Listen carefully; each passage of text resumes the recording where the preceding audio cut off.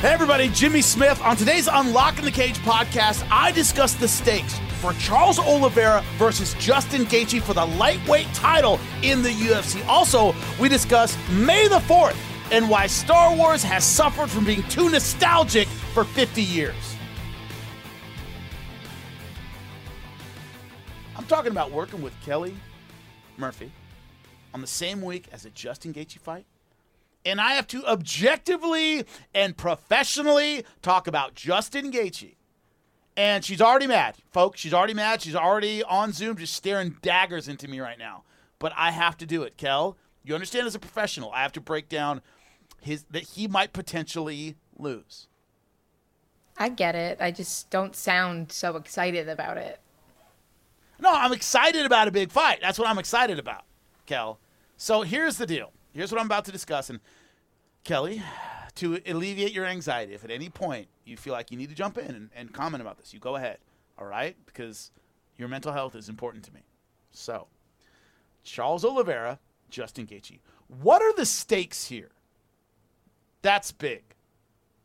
What are the stakes? The stakes to me are, when it comes to Justin Gaethje, this is a guy who has beaten everybody in the division. He's, of course, except Khabib, who then retired. But he's one of those guys who has beaten everyone. He's had great performances. He has been interim champion. He has been everything but lineal champion.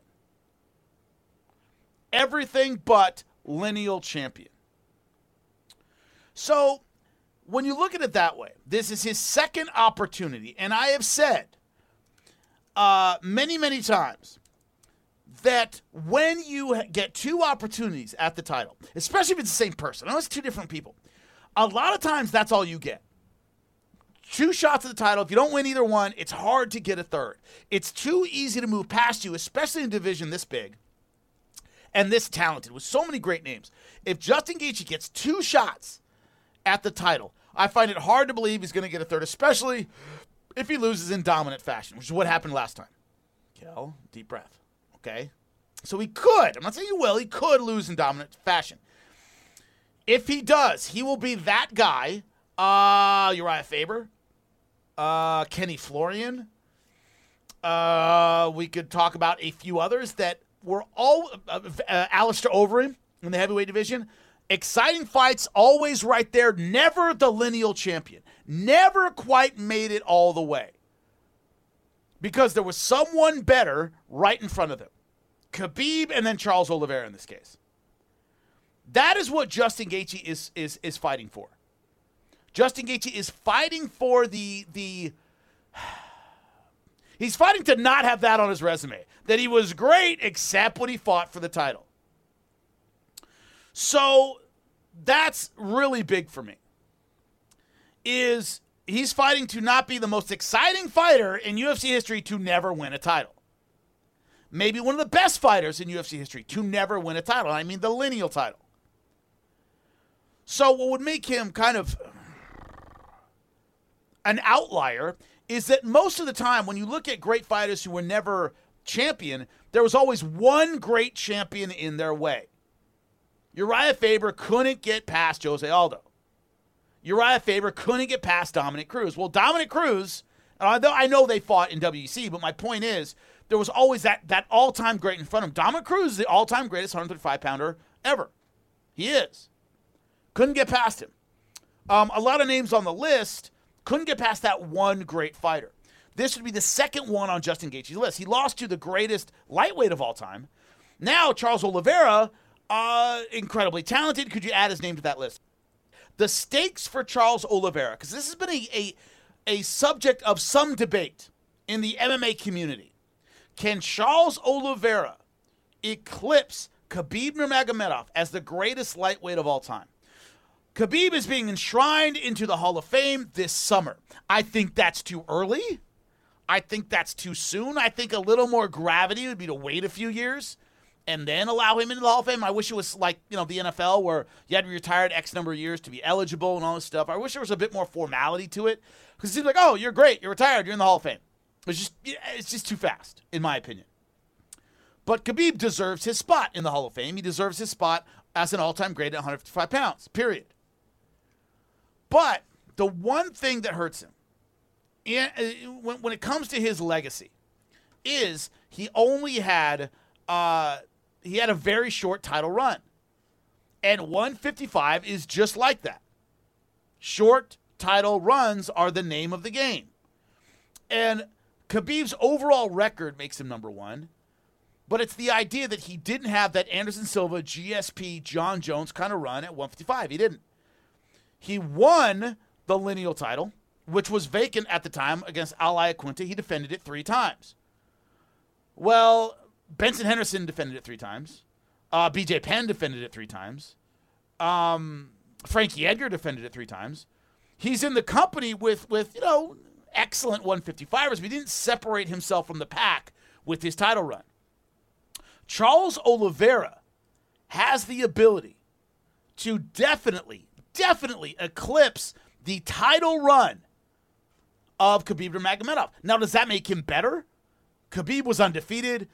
Khabib had these dominant one-sided wins, and I'll tell you why it doesn't make him better than Khabib. Khabib is, of course, undefeated. Khabib was absolutely dominant, but he didn't have the wow factor of Charles Oliveira. So what's going for Khabib in terms of legacy is he dominated opponents. All his fights were one-sided. They were a bit methodical. He was undefeated, great, but he didn't start fighting great talent until later in his career. So Charles Oliveira can eclipse him in terms of title defenses. He's had 1 defense against Dustin Poirier. His second would be Justin Gaethje, provided he wins. 1 more, and he's tied for all-time greatness. So I definitely think he can eclipse Khabib if he gets 5-6 title defenses. Now, that depends a lot on schedule. That depends a lot on the brutality of his fights. He is 32 years old. To a lot of fighters, and I don't really know with him, I haven't worked with him, that's the physical sweet spot. So some fighters are at their best in their early to mid-30s. So the idea that he can eclipse Khabib, I think he can just because Khabib's title run was very, very short. And a lot of Khabib's fights were not must-see TV.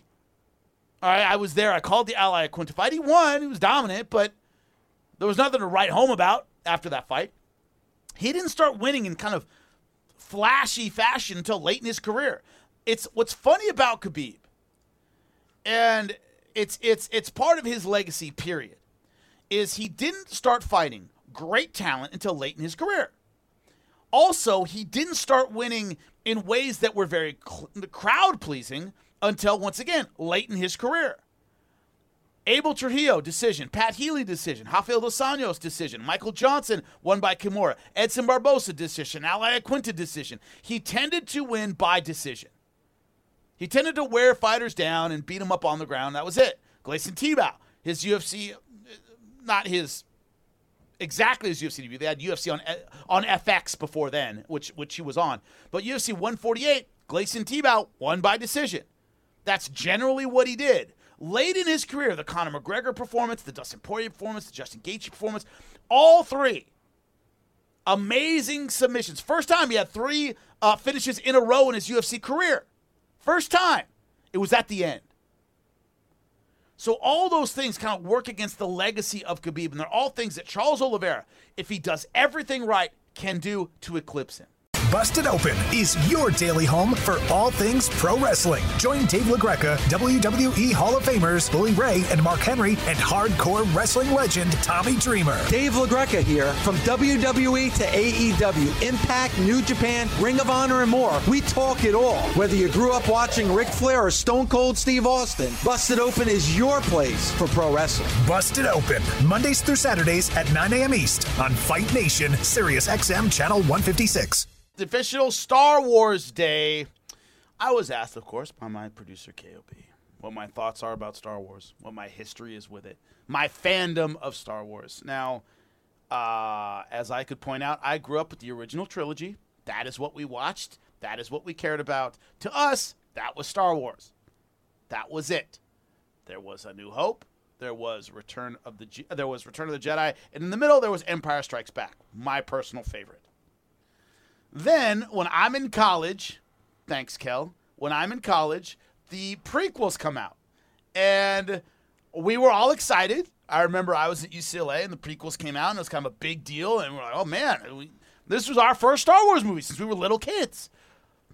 Return of the Jedi came out in 1982. I was 5. All right?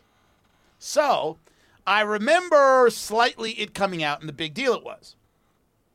But that was the last one. And then here I am, whatever I was, 1999, I'm 22 years old, and the prequels come out.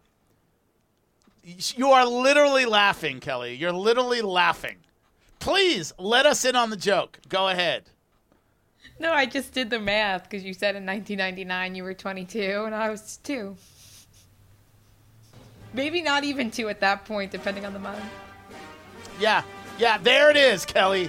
There it is. KOB Okay. knows when to hit it.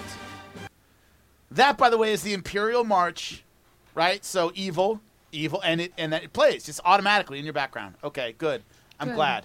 Anyway, so I was 22 because I'm 20 years older than you. I was born in 1977. People who don't like math, which is the year, of course, the original Star Wars came out. So, I saw the prequels. They were god-awful, except for I thought the third one was pretty good.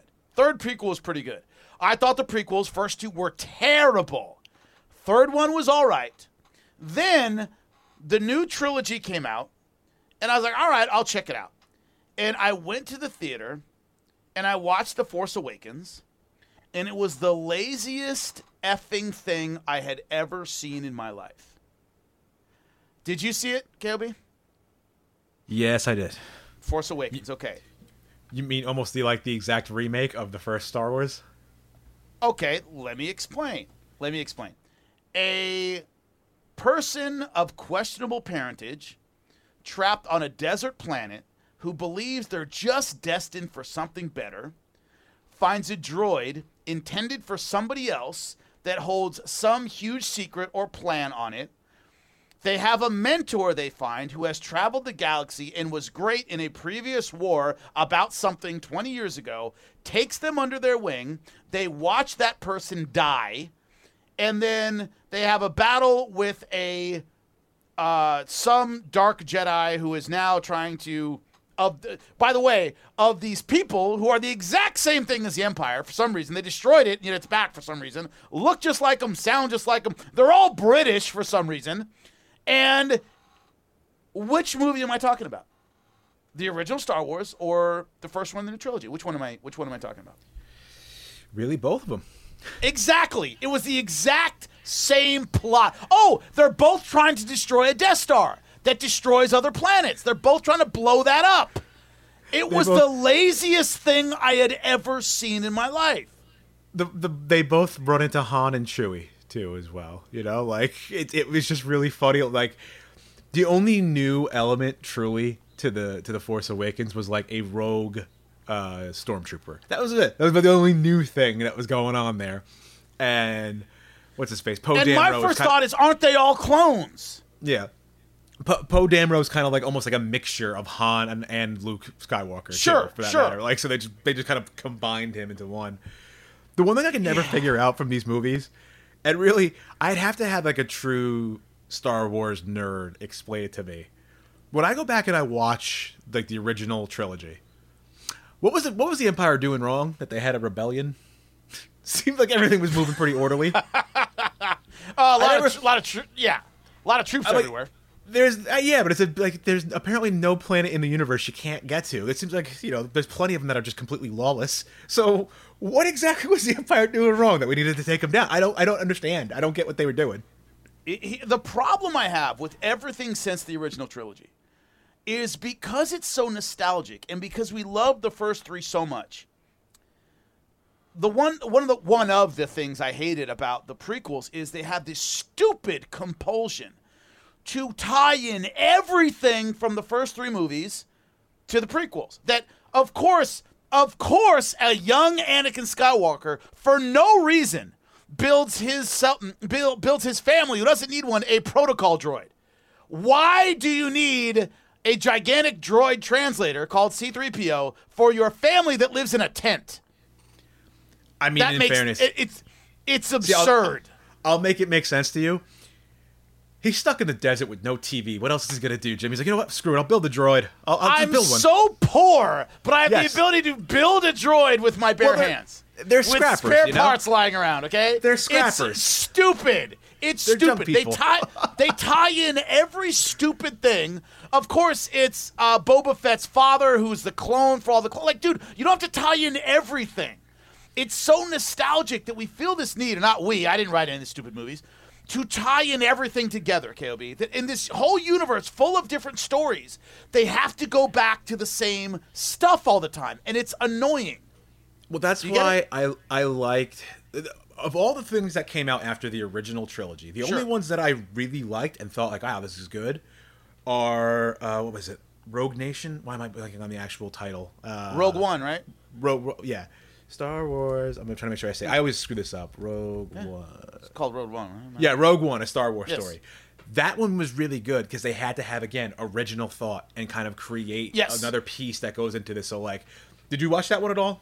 I did, yeah. That Everybody one was really complained good. about it. I thought it was good. Yeah, I thought it was really good. As I said, but they had to actually get creative. They couldn't just go, take the original canon and try to like tweak it a little bit to make it the same thing. That, and I actually do think you would like The Mandalorian on Disney Plus because I've heard that really, too. Oh. They really take a lot of chances and do some fun things with the ideas, like all the things that you would never see in a Star Wars film. Like one of my favorite things that they did. There's literally a scene of like with two stormtroopers just BSing with each other. Of like, what happened down there? Apparently got mad at someone and, just he killed him to make a point. They're like, I'm not going down there. You going down there? No, I'm not going down there. And they're like throwing cans and like trying to hit it and they're both missing. Like, it must be the gun. Like the sights are off. Something like that. Like they do because they always miss everything, right? They do all these little fun things. And it's actually really good because, again, they have to come up with completely original thought for what they're doing. And those have been the two best things I thought that have come out of all the prequels. I thought the original prequels that they created were awful. I'm like, even the first one, I'm like, this entire prequel series is like about a trade dispute, basically. It's a labor dispute. So bad. It's so bad, yes. That's the whole It brings premise down for the all of galactic this. government, right. Yeah, somehow that this entire labor dispute is really what's killing things here. Like, I couldn't do it, man. I was out on those prequels right away. I thought they killed off the best villain that they've had in the entire series, Darth Maul, in the very first For one. no reason, yes. None. No reason whatsoever. And how screwed was Luke Skywalker as opposed to Princess Leia, who got given to a royal family? He gets given to a family on a desert. He got hosed, man. He got hosed, bro. That sucks. That sucks.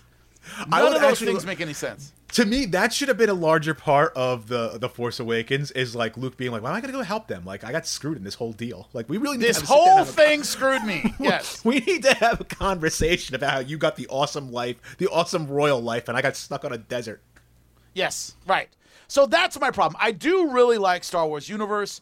It's just it's overly nostalgic to the point where everybody who writes these things feels it necessary to tie in everything, even though it doesn't make any sense. It makes no plot sense at all, and that kills me. Kel, have you seen even 1 minute of any Star Wars film? No, not. Like, not even like you just accidentally left the TV on too long and it was just on? I don't think so. Like, if anything, it would be You'd like it know was if you literally did. on and Like, I they had don't no look like it, idea. you know. It's just Look, not something I'm into at all.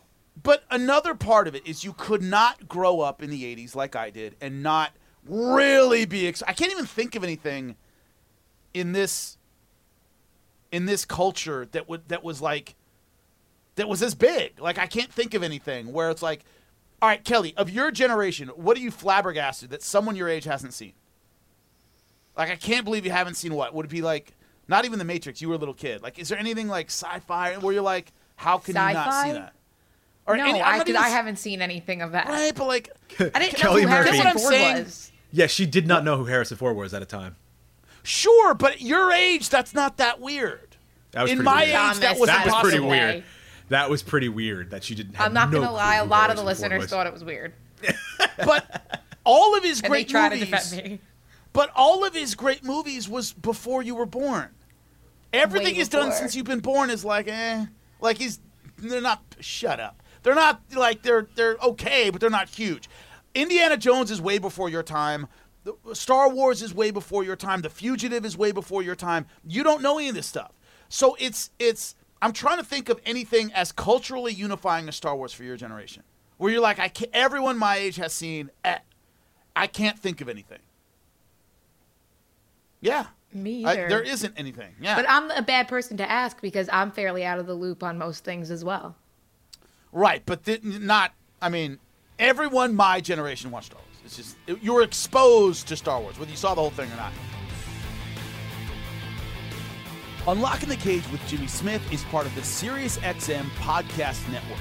The executive producer is Michael Russo. The associate producer is Kelly Murphy. Sound design by Nuri Balin. Special thanks to SiriusXM's Senior Vice President of Sports Programming and Podcasting, Steve Cohen, and SiriusXM Fight Nation Program Director, Marissa Rivas.